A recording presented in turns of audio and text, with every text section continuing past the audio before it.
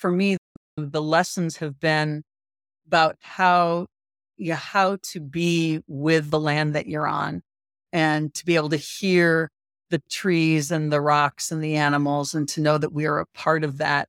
There's this ways of living in a good way with all the beings of the land and the spirits of the land. And that's what we're called into being. Welcome to Entangled World, where we explore our interrelated existential, social, economic, ecological, and technological challenges, their underlying drivers, and how a more beautiful world might emerge. I'm your host, Najia Shaukat Lupson. I'm a daughter of Pakistani Muslim immigrants, a mom, and an intersystems thinker.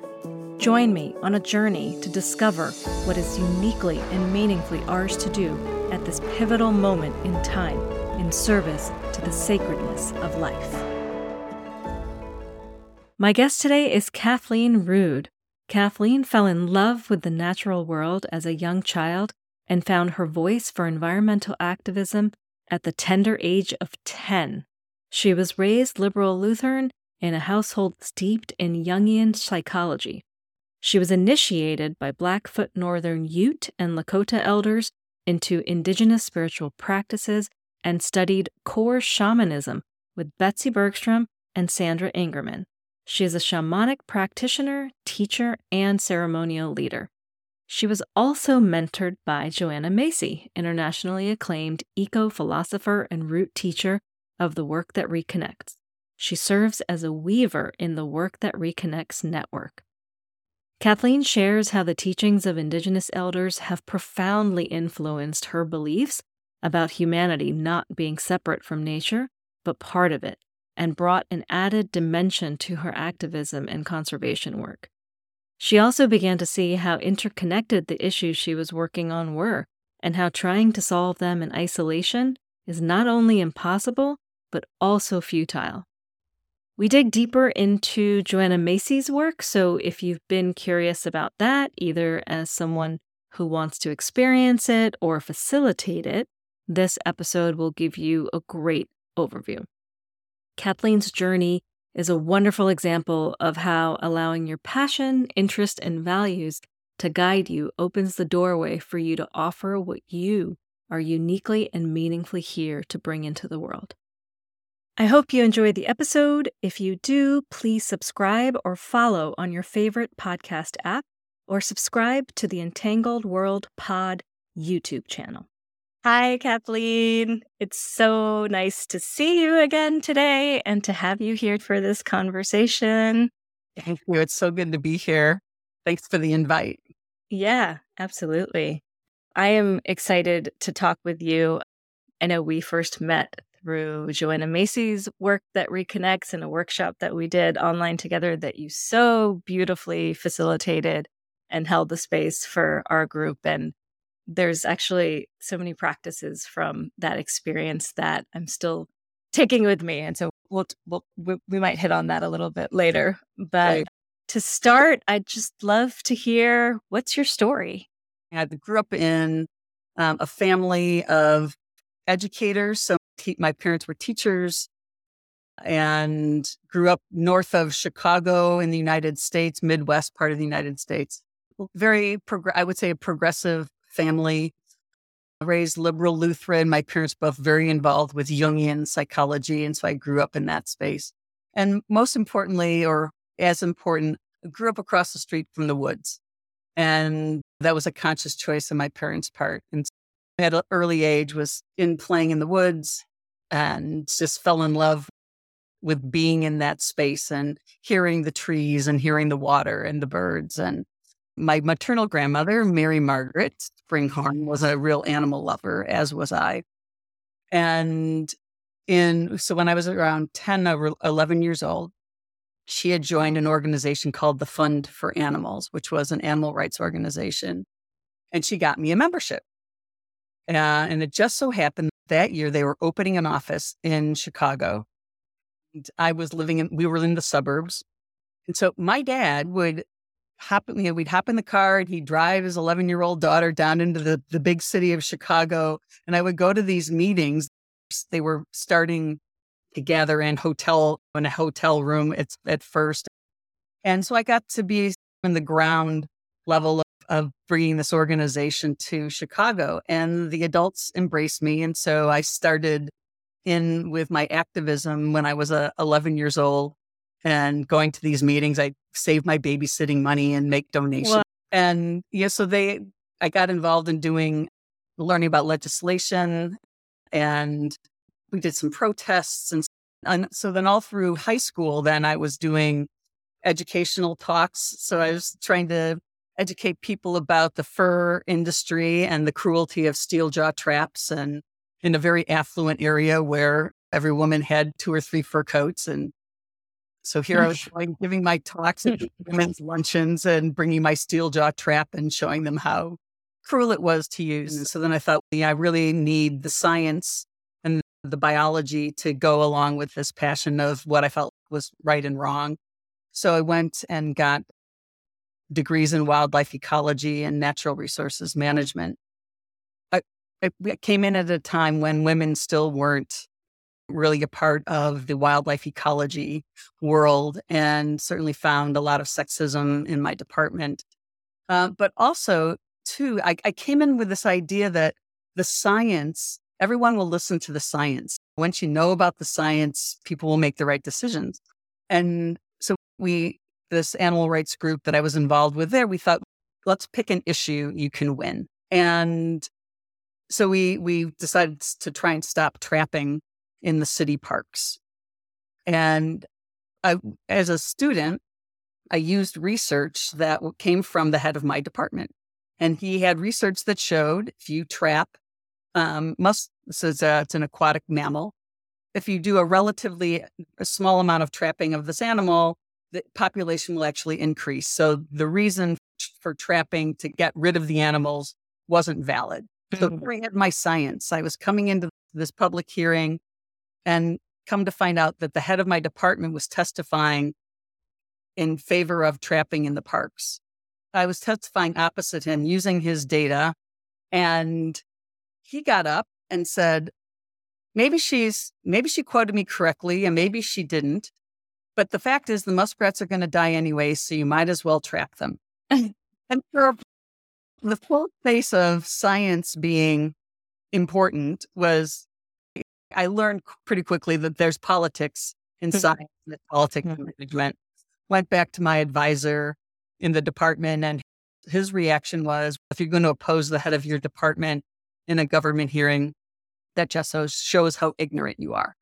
And that was their response. So after a couple of years of that, I switched to University of Michigan, where they had a female wildlife professor, and then stayed on to finish my master's, my bachelor's, my master's there. And I guess I would say that in that time, I really started to understand more of the complexities of the issues with wildlife ecology and what we called back then natural resources management, and that there wasn't necessarily always just the right and the wrong response, right?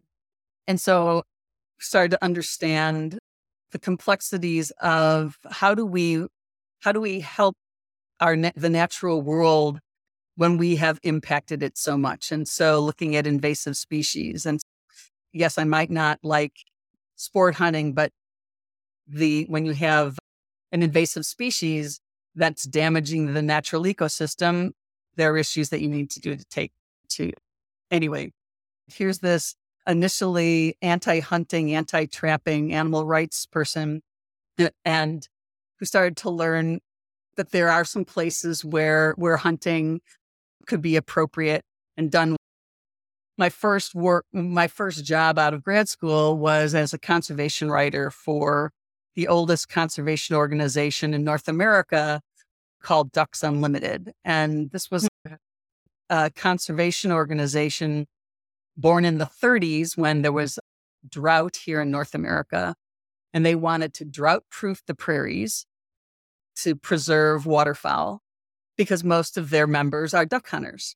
And so it's really interesting to come into an organization where I really could see firsthand that there are people who hunt ethically, they eat what they kill, they care about the environment, they put Mhm. their money where their mouth is. And so many of the protected areas in North America have come from hunting and fishing license revenue.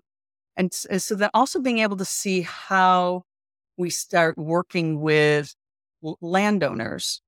Oftentimes there could be conflict between ranchers and farmers who are out on the land, and then you've got the wildlife, and how do they, so often they've seen those as enemies.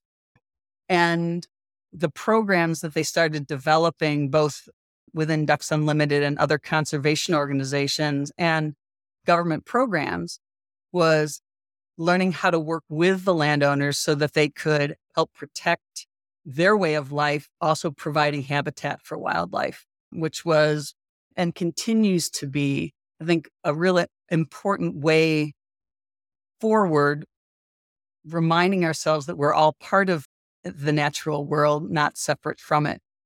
And then the organization relocated from the Chicago area to Memphis, and I chose not to continue with them. So I started doing some freelance writing work. And also then at around, so in that time period, I was looking for a psychotherapist and met a man who was also part Blackfoot, indigenous. And he had a teaching lodge where his elders had blessed him to go and teach some of the Blackfoot traditional ways to non-native peoples. And of course, being an environmentalist, I'm always very interested in people who live close to the land and have that really that knowing of their interconnectedness. And so I started studying with Chuck and learning some of the ways of Blackfoot spiritual traditions, ways of living with the earth and living with spirit. And so that opened up another chapter in my life, and went to Colorado on vacation, fell in love with this beautiful box canyon outside of Glenwood Springs, and this idea for a novel came to me. And I thought, that's nice. I'm a nonfiction writer. I don't want to write a novel. But it had to do with a past life, somebody coming to Colorado, having a connection with the land, needing to learn about your past life to figure out what you need to do in this lifetime. And so that took me into an exploration of the history of Colorado and learning about the Ute people that's their traditional homelands. And so then I came back the next year because the idea wouldn't leave me alone. And I just started studying with Chuck, met an anthropologist who was working with the Ute people. They were doing survey work in the wilderness there, looking for sacred sites. And so I got invited on to that trip and met a Northern Ute elder, Clifford Duncan. And he started teaching me. And so that I developed a relationship with him, which then over the many years, then eventually became part of this novel that I finally self-published many years after starting it, called The Redemption of Red Firewoman. And in this story, it blended what I've been learning about the Northern Ute peoples and their relationship to the land, their history of genocide and being forced out of their homelands in the 1800s, and also combining with what I knew of working with private landowners and doing wildlife conservation. So I was able to blend the two into this novel. And Joanna Macy had written an article about the work that reconnects. I read this probably in 2005. And her writing about the importance of honoring our pain for the world struck me. I was just, it was eye-opening, life-changing for me, because I realized that I had been numb for a long time, that going through the motions, I was involved with, there's wonderful habitat restoration work taking place in the Midwest here that I've been involved with for a number of years. And continuing with activism work. But I realized that there was a part of me that was just numb.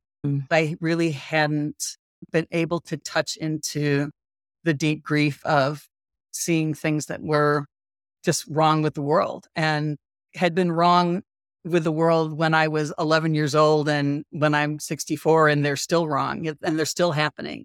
Anyway, I said, I have to study with this woman. So I had that opportunity to really experience the work on a deep level and have the time to explore the many ways that the work can be offered. When Joanna's husband, Fran, passed away, that was in 2010, she at that time convened a group of 12 people, 12 facilitators, to sit with her and to both help support her in that time, but also to start that question of how does the work continue beyond Joanna? And so at the time we were called stewards, and we met with Joanna over a couple of years and really got an opportunity to start asking the question of how does the work continue, especially when it's been associated with such a dynamic, brilliant person as Joanna is and still is. She's 94 now.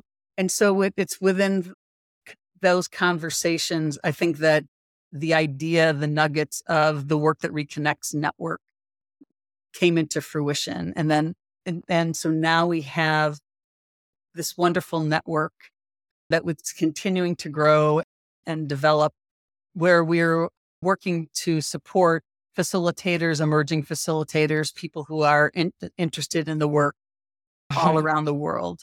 And so I'm now a volunteer weaver, and the weavers are that team that is leading the organization at the moment and holding the vision for the organization. That's beautiful. Thank you so much for sharing your journey. I think one thing that struck me about your story was just how young you were when you first got involved in environmental activism. And it's something I think a lot about. I have a 5-year-old, and so I'm always thinking about what are the experiences that I can co-create with him, give him access to, that will shape him as a human, and not in like a controlled way, but just like in a way that continues to support the flourishing of life on Earth and how sacred it is. And and in many ways, the pandemic obviously was horrific in many ways for many people. And for us in particular, my son was hospitalized 4 times for various respiratory illnesses the months before the pandemic started. So we had already seen many parents' worst nightmare during the pandemic before the pandemic, where he was on a ventilator, on breathing support in the hospital. And so we were very careful with him during the pandemic. We didn't know how something like, he was getting that sick with just cold viruses, so we didn't know how something like COVID would impact him. But in that, we found there was this amazing little Waldorf preschool nearby that decided to transition to a 100% outdoor program. And so when we were comfortable, he started going there when he was about 3 years old. And so he's had this incredible experience of being in this beautiful wooded sanctuary classroom, outdoor space all day. And he loves being outside. Even when I pick him up from school, he still doesn't want to come inside, even though he's been outside all day long. Even just the littlest things. We started an herb garden and a vegetable garden in the backyard, and he's a very picky eater. And so trying to get him to eat healthy foods has always been a bit of a challenge. But lo and behold, he just started going out there and picking the herbs off fresh and just eating them. And he was so excited to be able to harvest the giant zucchini that grew in our garden. And so all of these things, I think, seem like small things, but shape who we are And they're just joyful experiences to share with a young child who's just awakening to the world and taking things in, and to see their joy in, I helped grow this thing. And now I'm going to eat it because I helped to grow it. And that is so important. When we fall in love with this world, right? And the miracle of plants and growing, and how do you get a zucchini from this little seed? And I believe that it's that magic and that falling in love that then gives us the drive and the grounding to then also want to protect it. We want to protect what we love. And if we have if the natural world is scary, then we're not going to want to see the value and the beauty and feel that connectedness. And so what a wonderful way to grow up. Oh, Yeah. isn't it? Yeah. And I think you also shared, when you were speaking about your story, about this idea of we're not separate from nature. We are nature. And you talked about that the department being called the Department of Natural Resources. I hate that language, right? That language of natural resources, because it's such a commodification of the living world that we are a symbiotic part of, that we would not exist were it not for all the interconnected, living, entangled, wild world that is all around us. Yeah. And there is a value, or it can be helpful to awaken people to the idea that there's value in a forest, right? And so we can see it as we're interconnected. There are other beings. They're providing the oxygen that we breathe. Their way in to valuing it would be to say, what am I getting out of this? So that idea that it's a resource does help people see, I think, the world, and to be able to start to value it in a way that at least helps them to say, we just can't destroy everything. And As like a first step into, and then being able to say, and we're all interconnected, that's going to be the next step for some of us. And certainly indigenous peoples, that's where they're coming from initially. Western world mindset, whatever, this growth economy mindset, at least it's a way in to be able to say, wait a minute, there's a reason why we need these beautiful wild areas, and don't treat the earth as a waste dump. Yeah, I definitely hear that. Mm-hmm. And I also get very nervous and have mixed feelings when I hear things like the whole carbon offset conversation, or ideas of, how do we monetize or put a quote unquote dollar value on nature so that we can figure out how the market can support it. And it's a slippery slope, right? Because that ideology and that mentality continues to have us be separate from nature, right? And so it's like that. And are there immediate ways to protect certain parts of ecosystems using that sort of mechanism methodology? Yes. So it's a constant zooming in and zooming out to think about what is the way to move forward that honors the direction of life as much as possible. Yes. I'm thinking now of this messaging now that is that water is life. That has come from the Standing Rock protests and awareness here again in the United States. And that's a different message than, say, 20 years ago when people would want to be saving a river. It may be more from that commodity point of view. Water's life. That is the truth of it.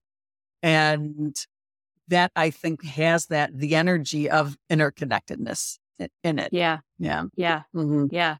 My son has the children's book called Water is Life. I don't know if you've seen it, but it's beautiful and it's beautifully illustrated. And it tells the story a bit of the Standing Rock and brings in some of the indigenous wisdom around water.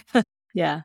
Yeah. And speaking of, that's an area that I'm so curious about and would love to dig into more, because I've spent the last year probably or so, a little bit more than that, really digging into the work of indigenous writers and indigenous thought leaders, and there's been so much in that work that has felt so intuitively like the truth to me, like in my body, viscerally.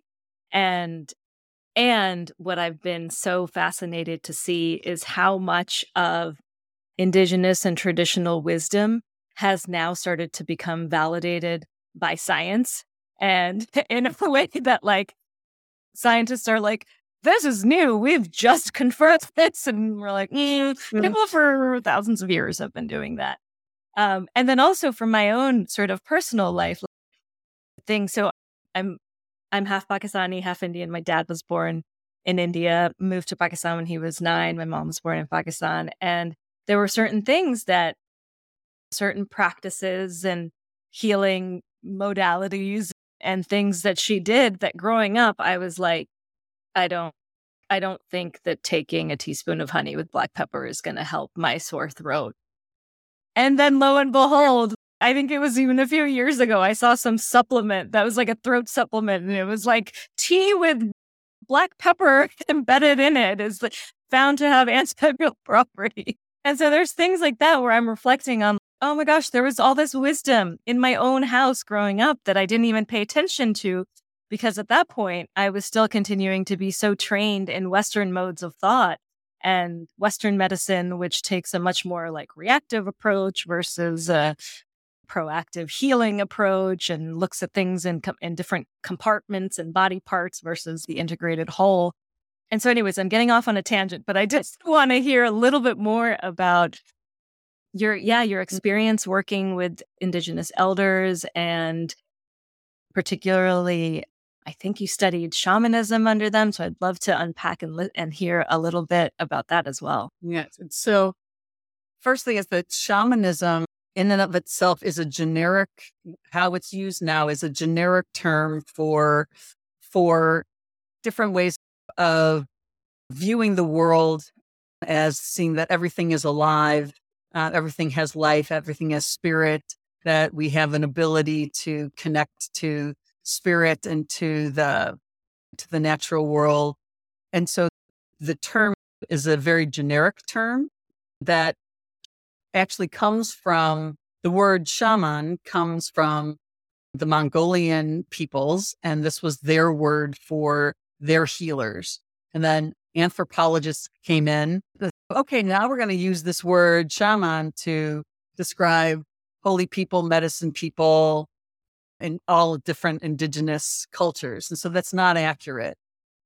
So interesting. The only shamans really are the Mongolian people from their culture.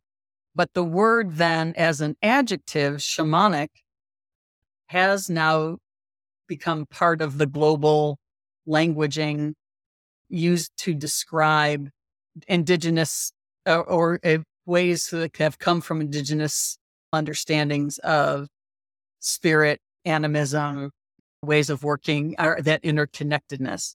Each culture, each tribe, each people has their own word for their holy people, their medicine people, and what they would call what they do.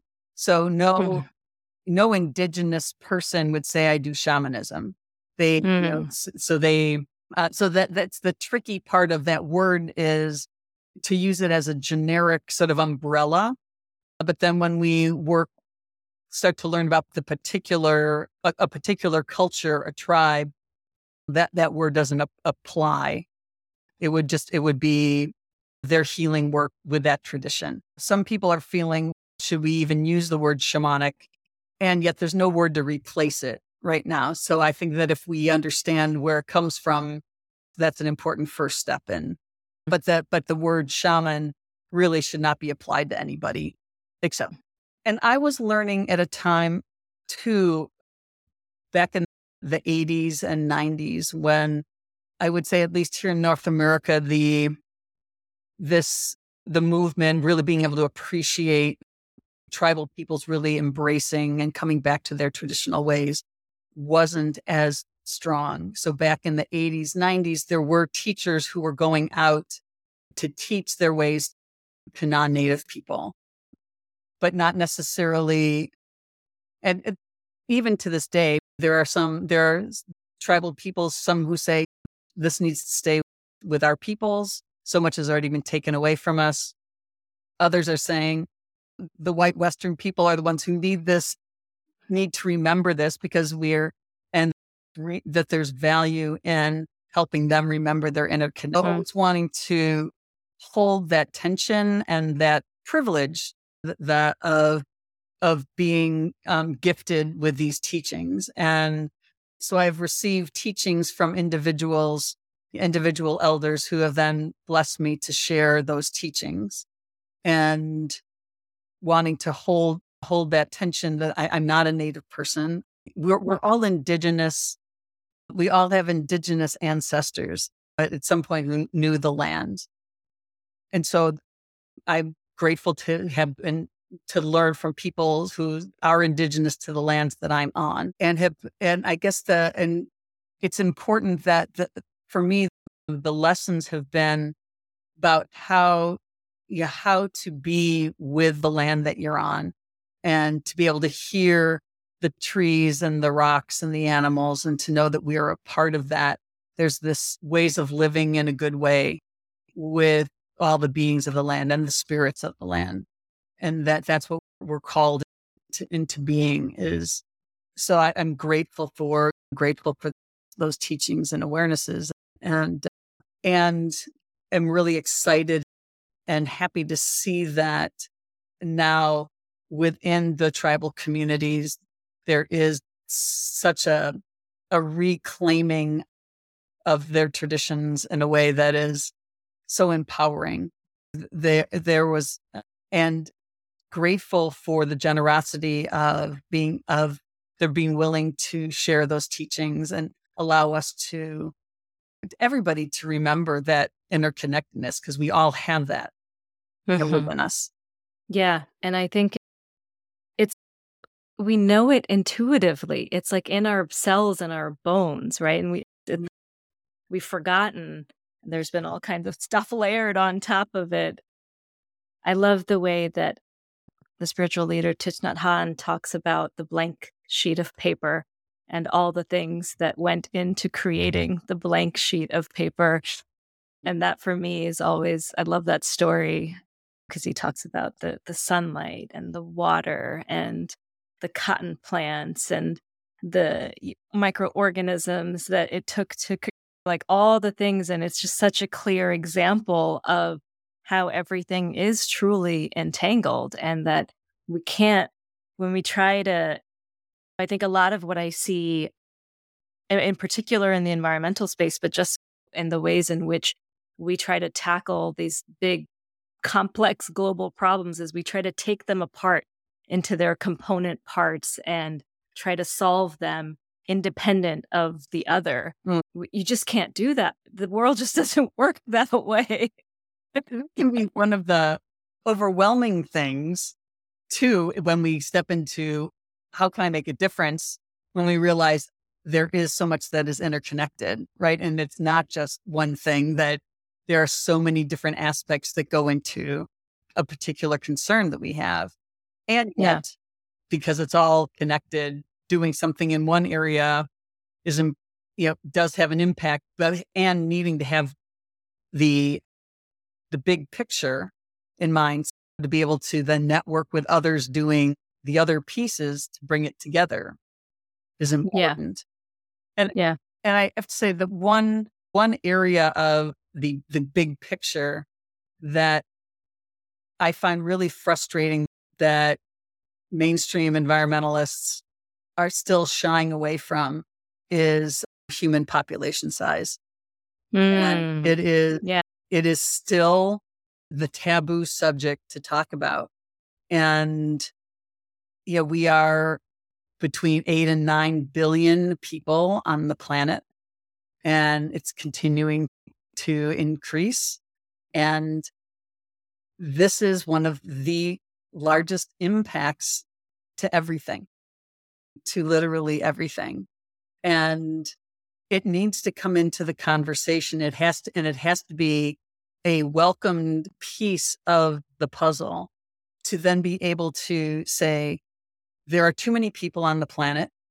We love people. We love babies. We love families. It's not about, I wish my third and fourth siblings were never born. But that to be able to say how, first of all, that needs to be recognized as this huge contributing factor to climate change, to immigration, to every issue that you want to look at is being impacted by how many people are on the planet. And so how do we make that a part of the conversation so that then the answers to bringing that number into a more sustainable range can then also be done ethically, morally, empowering women, having every child be a wanted child, et cetera, because otherwise everything else that we're doing, I believe, isn't really going to make much difference if we just continue to increase our population size and our consumption. And even at some point, bringing down consumption which is vital. If the number of people still going up, it's math. At some point, it's too much.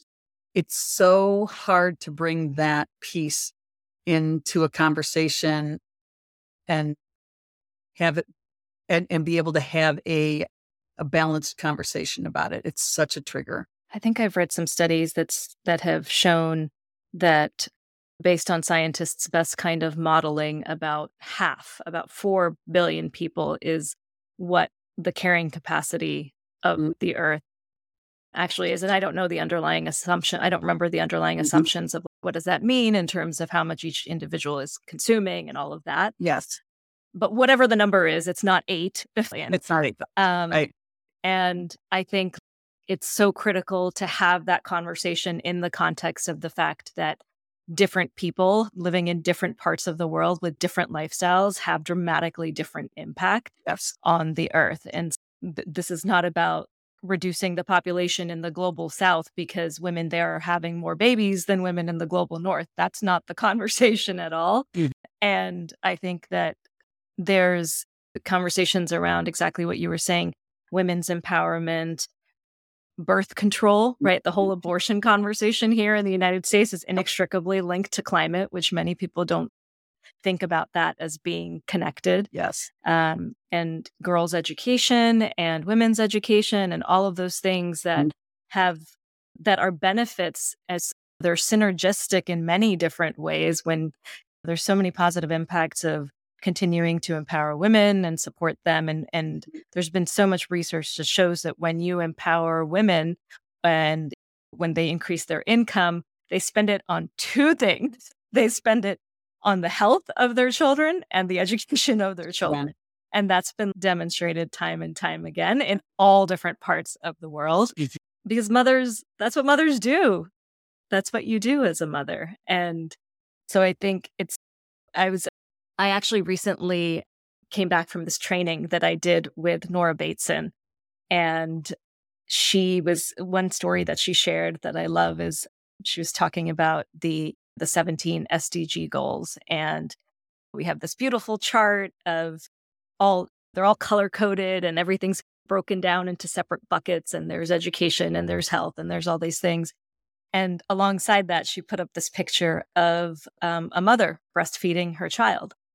And she asked the group the question of, what does it take for this living reality, for this mother to be able to feed this child, to breastfeed this child, right? Like, think of all the different systems that are involved for that relationship to continue to thrive. You're talking about the health of the mother. You're talking about her ability to have access to prenatal care and her ability to have access to nutrition. You're talking about the baby being born healthy enough to be able to breastfeed.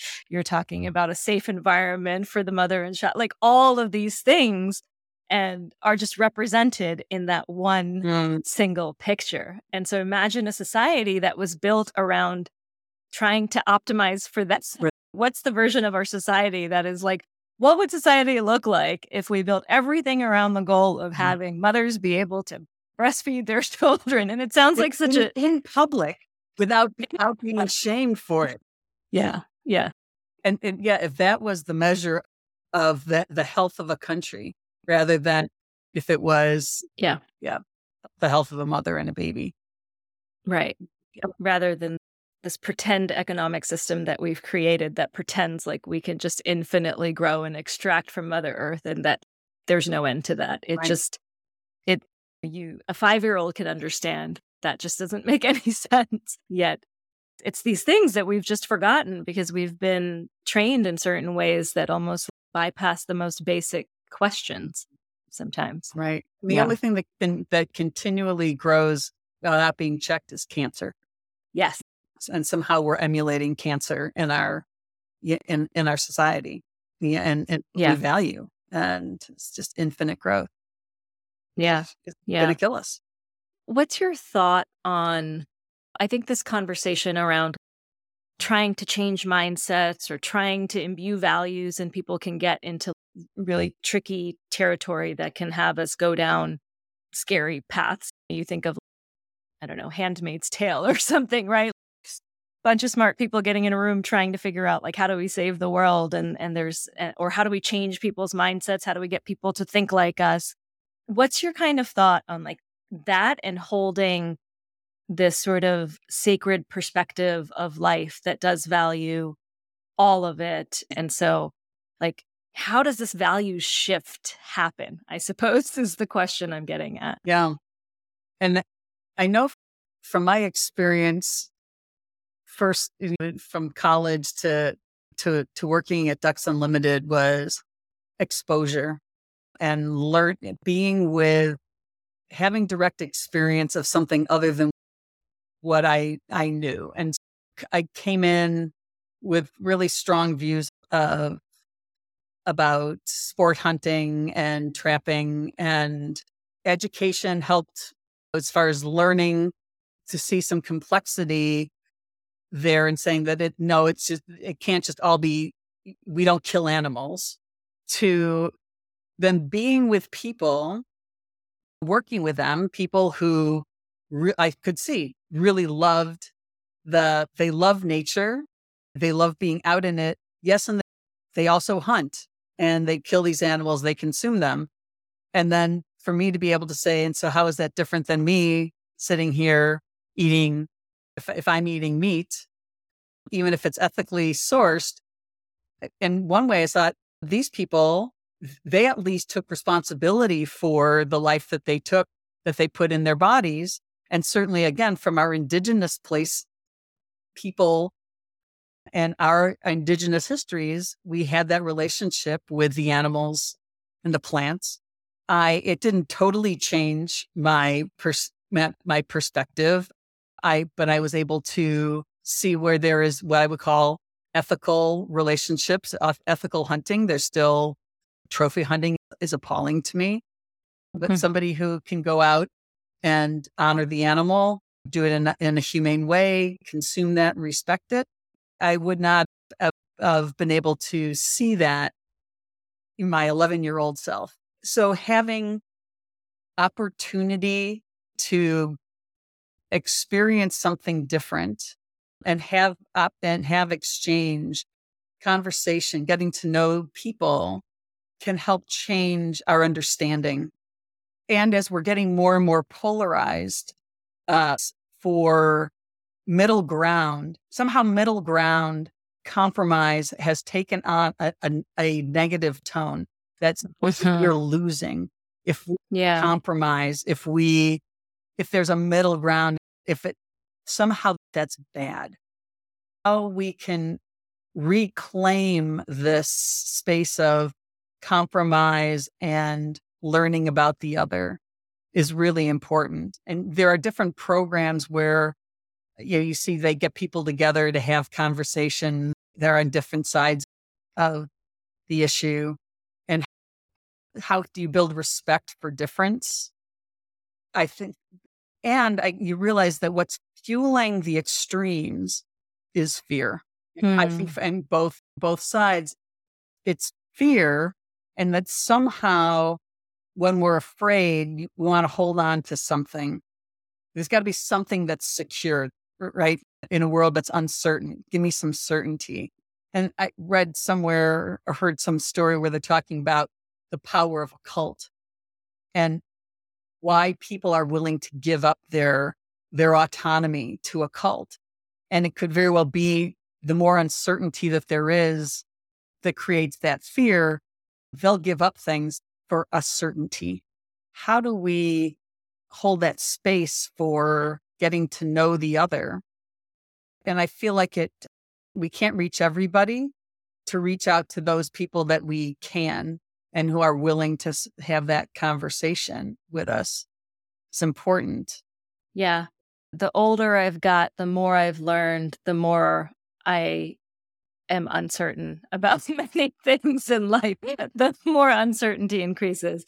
And it's because my perception has continued to expand. So while I may or intellectually think I understand a particular issue better or in a way that's deeper, I also see that there's no way for me to fully comprehend this issue and what the causes are and what the solutions are, what the responses might be, because there is some aspect of my perception that is limited, that cannot see what's emerging and bubbling under the surface, right? This, like, the Nora Bateson calls this the pre-emergence. Like, before the thing actually emerges, there's been things brewing in that soup for a very long time that we just don't know and we just can't see. So this is like the concept of tipping points and why they can be so surprising to us, because we didn't see this thing that was bubbling underneath the surface. Mm-hmm. And her, actually, so the training that I recently did with her was, it's called this warm data lab host training. And it's one of the most incredible and simple practices or processes I've ever come across that addresses exactly, or I think is relevant to what we've been talking about. So so imagine a simple process where there's a bunch of people gathered in a room and you are offered a question.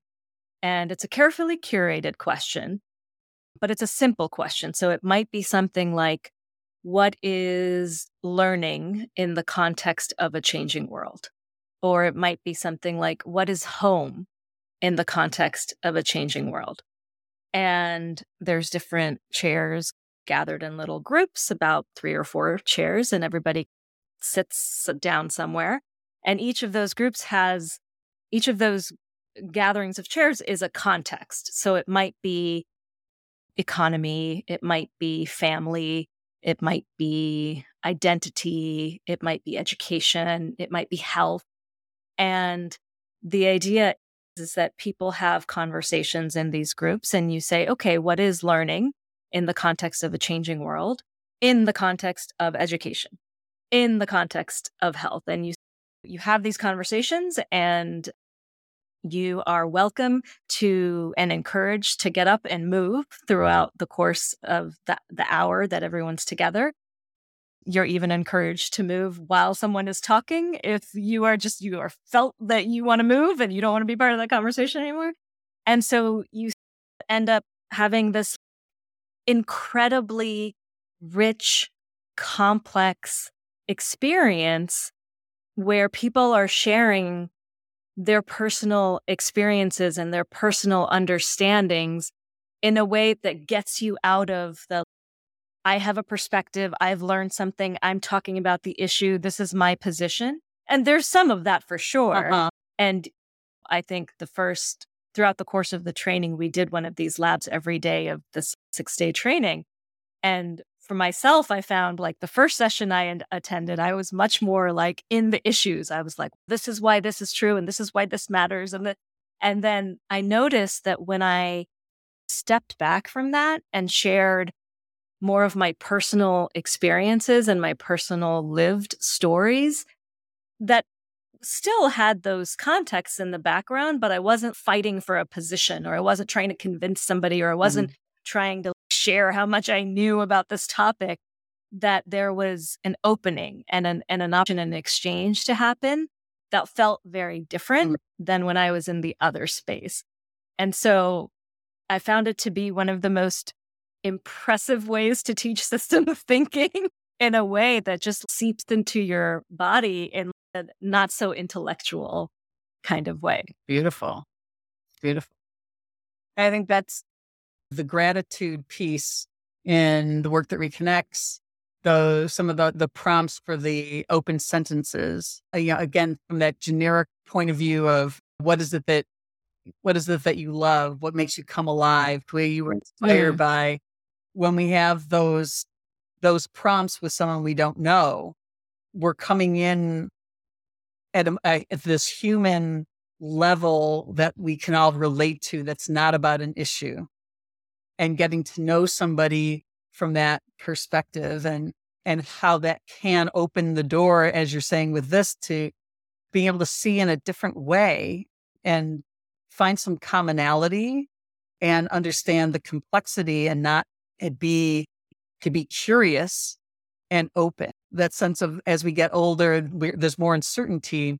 So to be curious and to realize that things change, and that then to be able to respond to what is emerging. So with that knowledge that emergence happens, then to be able to go, wow, I was really thinking we were going in this direction, plan, and then look what just showed up. And when we know about emergence and understand systems, then rather than going, oh, wait, that's not according to the plan, we go, wow, that's the jewel. Yeah. Okay, I love this plan. I put a lot of work into it, but I'm going to say, okay, what's arising here? And do we shift? Do we pivot?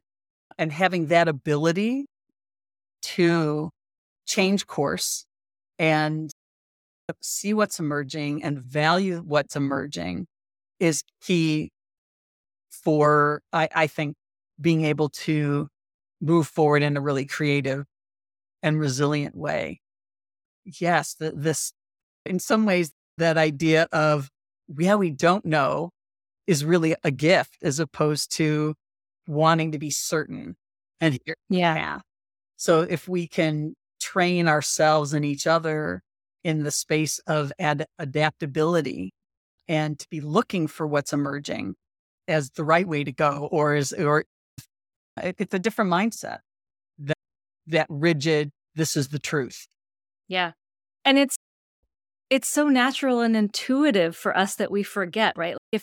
For example, if you're a parent, or if you're in any kind of a relationship, that you are constantly shifting and reassessing. And as a parent, you might pick a school for your child that you think is amazing and incredible, and they might not thrive there. And then you might say, okay, we might need to shift course here, right? We do these things naturally in our natural ways of being in our life.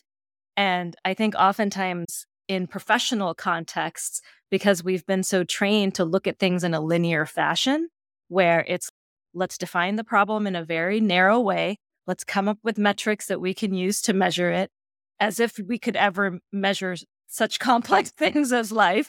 And then let's design a solution that's going to address that very narrow thing that we've defined. And then let's measure the success, again, as if we could ever know what the emergent properties or what resulted from that work and be able to measure it fully.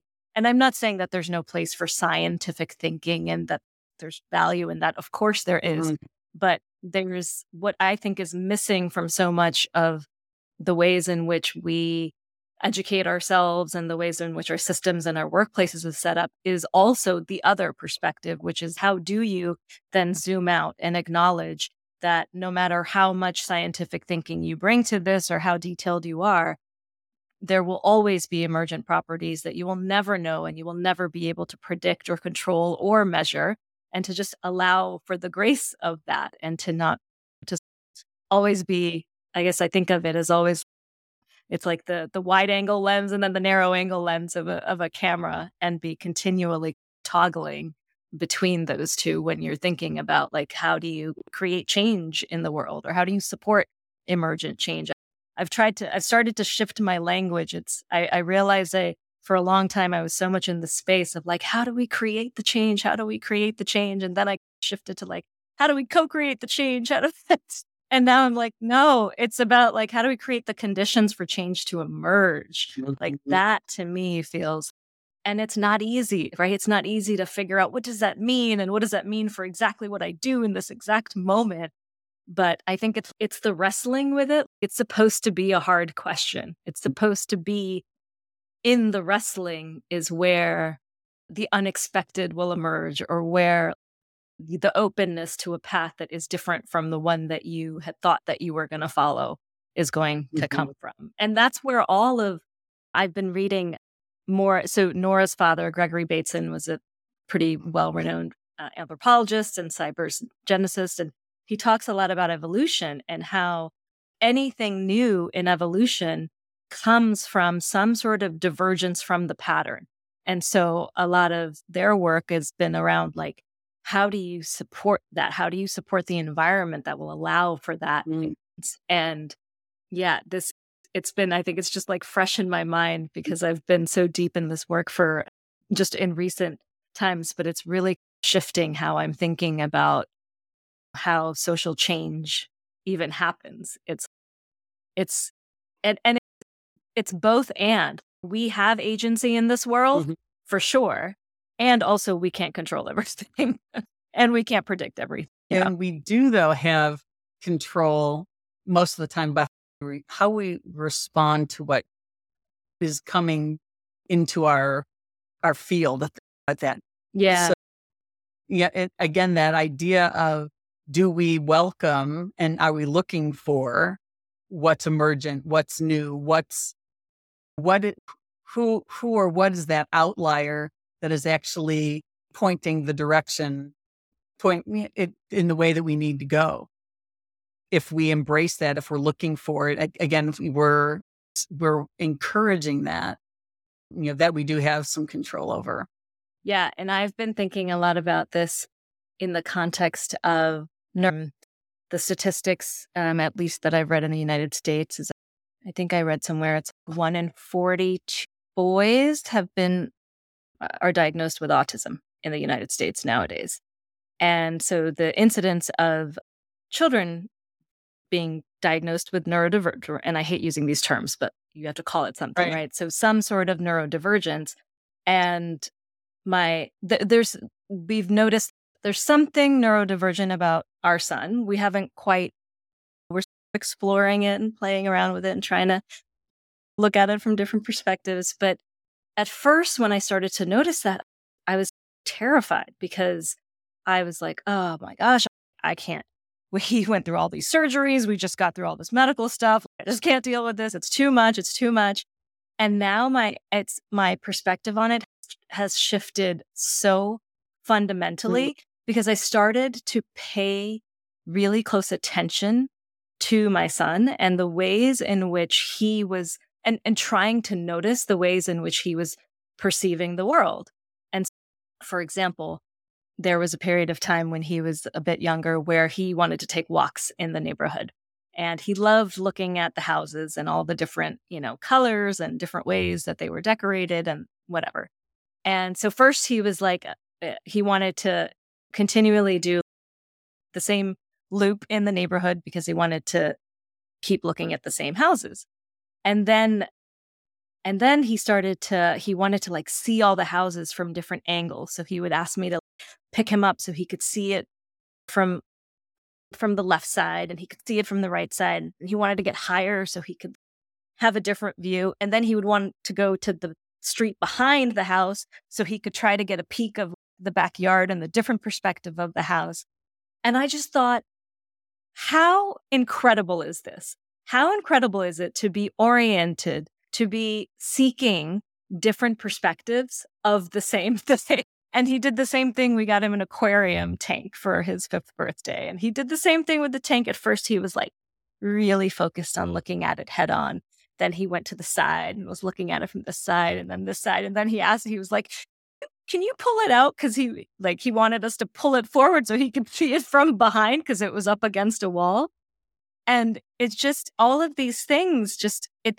I came to realize, what if the incident of, and this might sound a little bit out there, but it was just a thought that came to my mind, is like, what if these children that are have some sort of neurodivergence is exactly what humanity needs, which is this ability to see things in a way that's a little bit different, to process emotions in a way that's a little bit different from the way that most people do.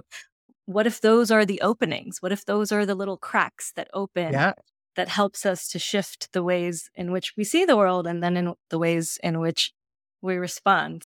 So now my perspective is, what a gift that he has, that he's sharing with me, because he encourages me to look at things in a different way and to process my own emotions in a different way, and to feel my emotions, right? Sometimes he has these really big emotions, and my natural tendency is to my immediate tendency is like, how do we calm this down? And now I'm like, nope, how do we feel it even more? Bring it up. Sometimes I have to calm down because you've got an appointment to get to or whatever. Yes. But I'm, Wow. What a teacher. And you are open to it, which that piece of you're being willing to see the gift in it. And what am I here to learn, and what can he teach me, so that you can have this relationship with him and what's coming through. So that curiosity and your willingness to see things differently, which comes from your understanding of system theory, right? So that reinforcing this idea of embracing what's new, what's divergent, and then seeing where it's going, and it's taking you in a whole different, a different road, different perspective than you ever planned for. Absolutely. He is my greatest teacher by far. And I've done a lot of personal growth work, as you might call it, but there's nothing like being a parent that teaches you and helps you grow.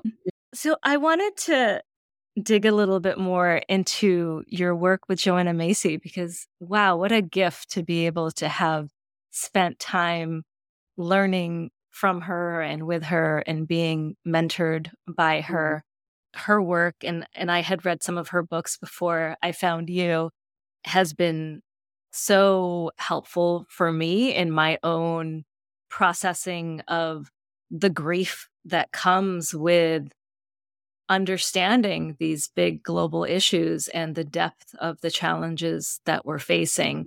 And I certainly went through and as it's not like one dip, they keep coming and you have to keep working your way through it. But I also feel like her practices have been really helpful in helping me to continue to move through the work. And I remember the one session that we did during our time together, which I don't remember which one. Maybe it was the Seeing with New and Ancient Eyes. I don't remember which one it was, but I just cried the entire session. I basically literally just sat there on video crying for the entire, which that in and of itself, I think, speaks volumes, because in most contexts, people would have been like, oh, why aren't you turning off your video? But I just felt so much better after that. Because I realized I had been holding so much in, and there was something that you shared in that session that was just so profound for me, that sunk in a way that I hadn't thought about it before, which was this idea that the opposite of grief is actually love. And that really hit me so hard, because I realized how much I had been numbing my grief in my attempt to just get through the day. And not just grief about these big global issues, but my mom had passed away a few years back, and it was quite sudden.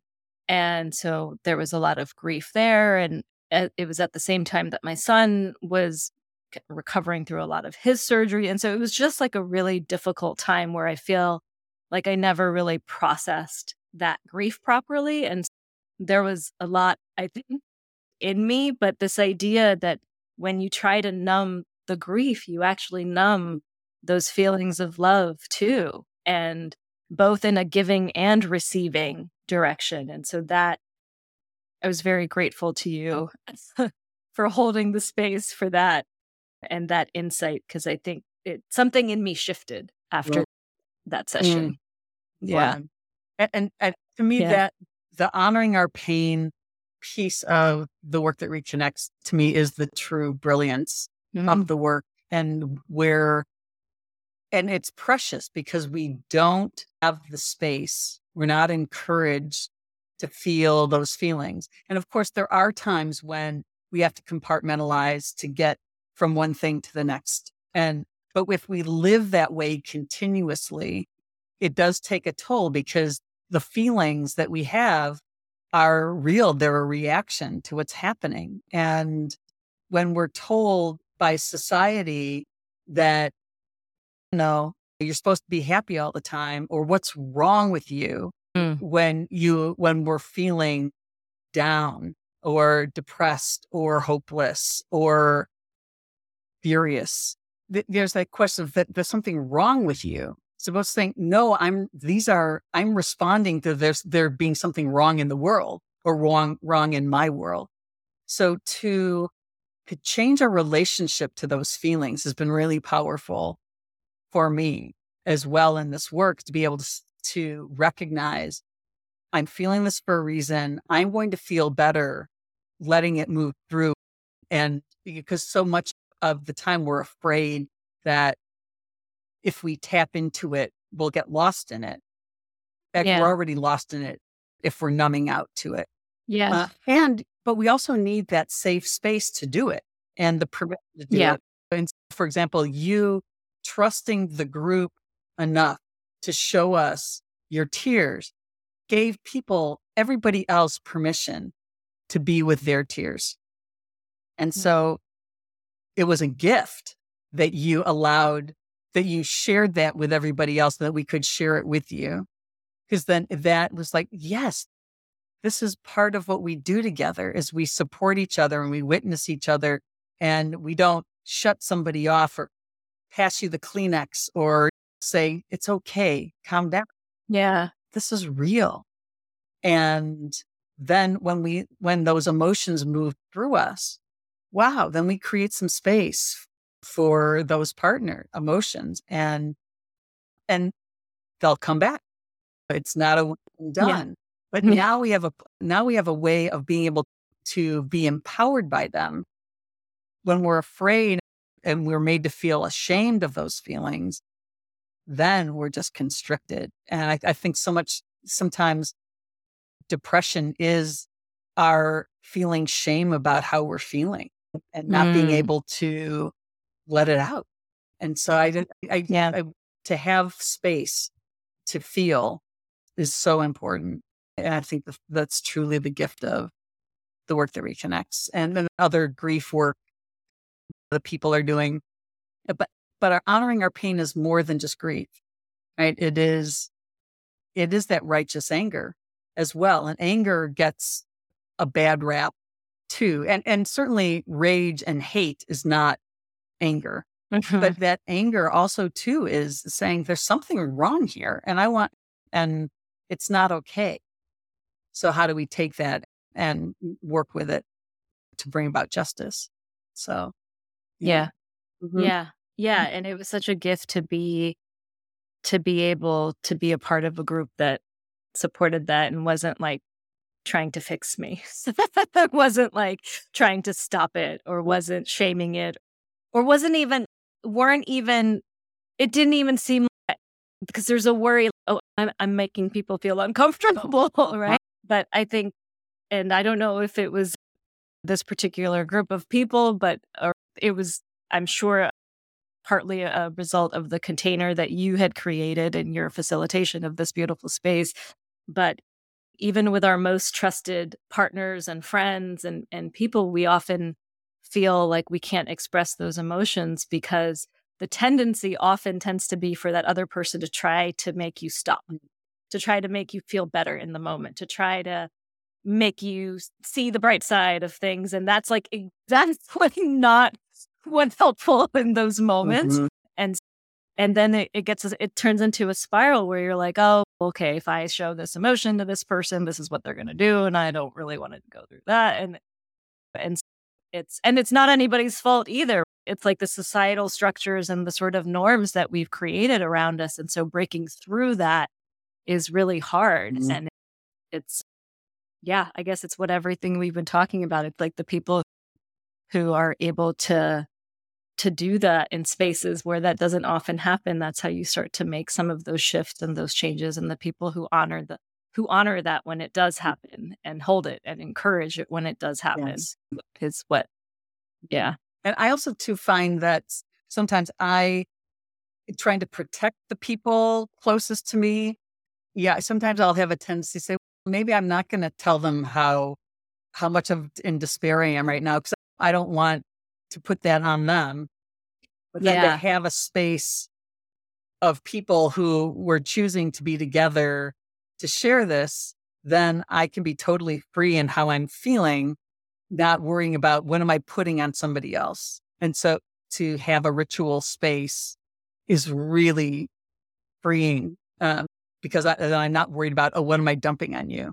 Yeah. And I find that even sometimes a therapist relationship doesn't always provide that container if you're working with a therapist who perhaps doesn't understand the extent of the global challenges we're facing. And so if they're not bringing that perspective and empathy into the conversation, it often, I think, is difficult to express why you're feeling the depth of grief that you're feeling if they don't understand Mhm. it. So I think that's the other, I think, amazing aspect of the work, that it provides that context, because most people have chosen to do that work or have chosen to be part of that group is because they're bringing some knowledge of what's happening in our global society and the destruction of our planet. They already know that. They're coming to the space with Mm. that. So it's a different experience, I think. Yes. Yes, I agree. I think that's the brilliance that Joanna and others at that time that she was working with had to see that this was necessary and needed at the time. In fact, the work started off just as despair and personal empowerment in the nuclear age. Gratitude was actually added in to the process later as a grounding piece, but to that recognizing this was something that was missing as we were addressing global annihilation from nuclear weapons is where that horror for her started to then bring this work forward. How are you seeing the work continue to evolve as Joanna is stepping aside from doing the facilitation trainings herself, and there's the new group of elders that include yourself? What are some of the ways that you're seeing it evolve? One, the Joanna's, whether it was her choice to have this be open source. So never had official trainings to be a facilitator. It was learn, here's the book, go to as many workshops as you can, and then start doing the work. And so there's a real gift in that. And I think too, now as issues get more complicated and our emotional reality is also more nuanced and challenging, more aware of all the trauma that we're experiencing, I do feel that guidance for skills that are important as a facilitator are needed in this time. And so I think that's one of the ways that the network is aiding facilitators is giving some guidance for what are additional experiences, trainings that might be helpful to be able to hold a space and do that.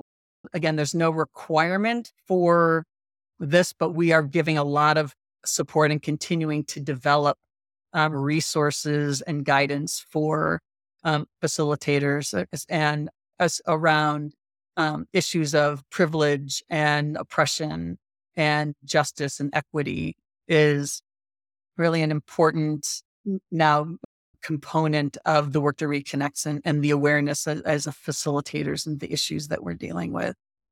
So I see the depth of experience that a facilitator needs in increasing since I would say when I first started doing this work, that there's more complexity, that to be working in spaces around different cultures around the world. So we're continually growing and gaining more skills and awareness and bringing that out to people. So that's exciting, and learning from different cultures. Yeah, now is the work's being translated into so many languages, and and we're learning as facilitators are coming into the network how they're making adaptations so it works with their culture, with their life experience. So bringing more adaptability to the work is really exciting. And there is those of us who've had the opportunity to have studied with Joanna for so many years, wanting to continue to be able to bring some of that experience and that direct sort of transmission, wanting to be able to bring that forward to the next generation that will never get to know Joanna in person. Unfortunately, there are lots of recordings of her. And so creating a platform where people can have access to that and learn that way, being able to carry forward some of the ways of facilitating or holding space that isn't in the book, but that you learn just from being and doing. And that's a different, so this is a new generation of people learning the work and experiencing the work with no direct connection to Joanna. And so that it's opening the door for even more innovation.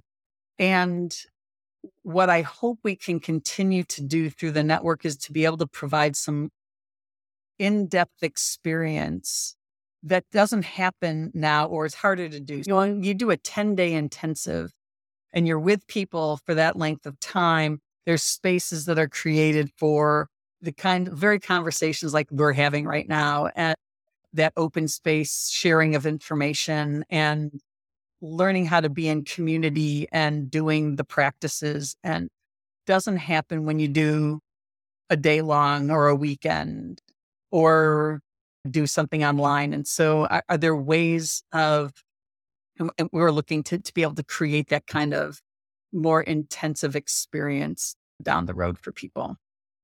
It's really important work. Getting it to the people who need it most continues to be a challenge. How to reach the communities of people who are really being impacted the most are often the people who don't have time to come to a workshop. Right? Yeah.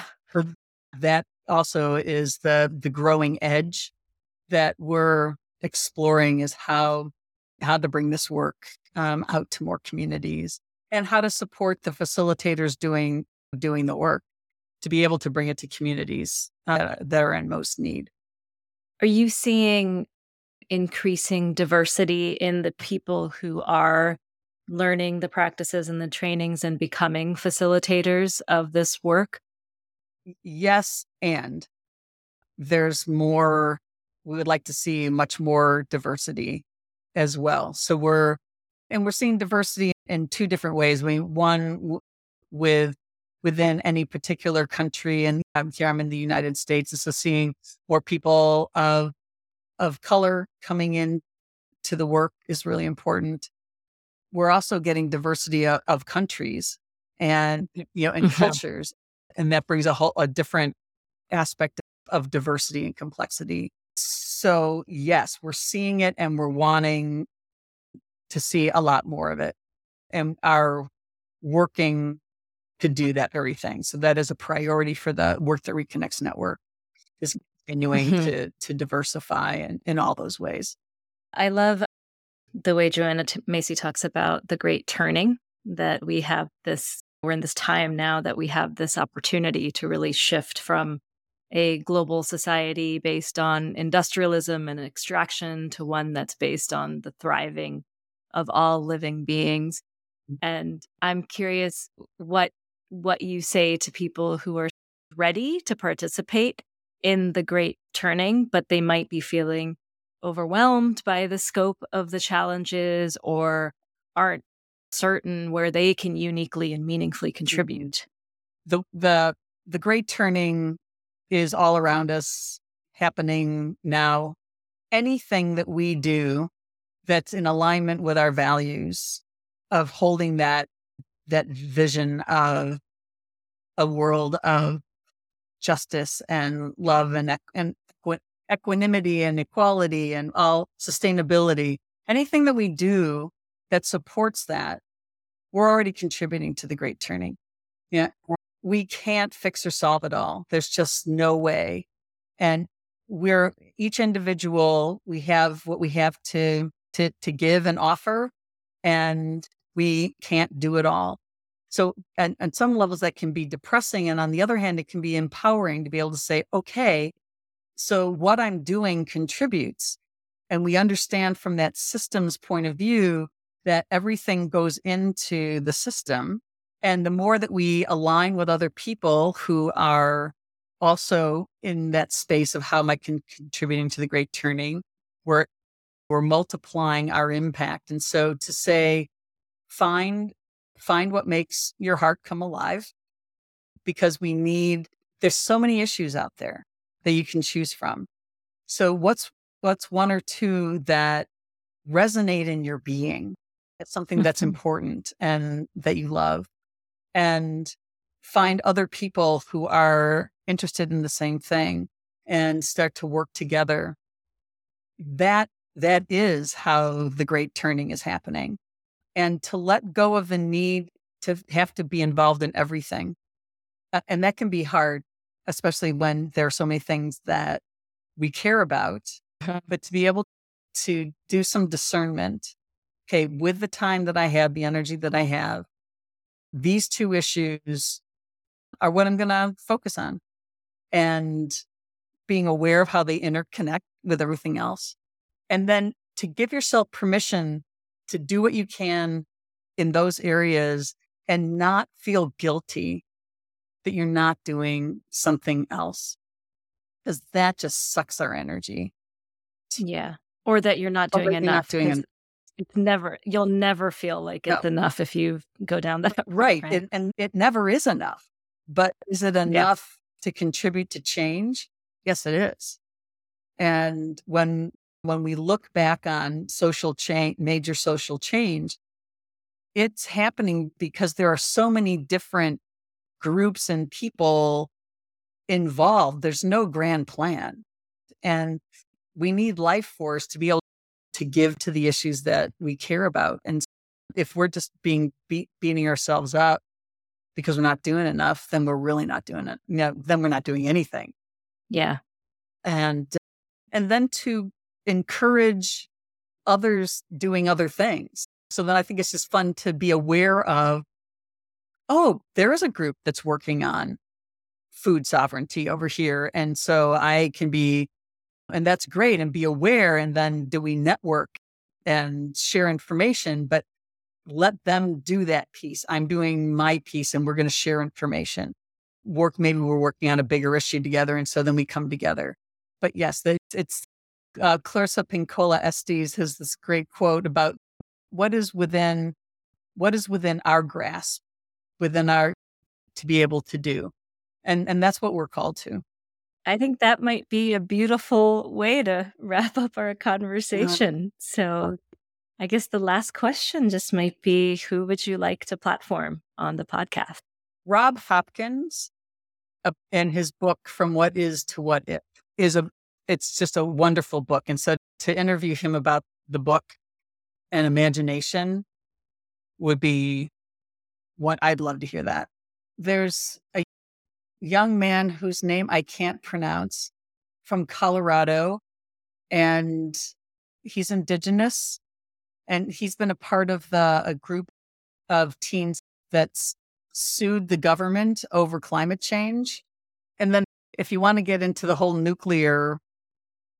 world of nuclear waste, there's a woman named Leona Morgan she's Dene, and she has been fighting they're wanting to store high level radioactive waste in New Mexico and in Texas.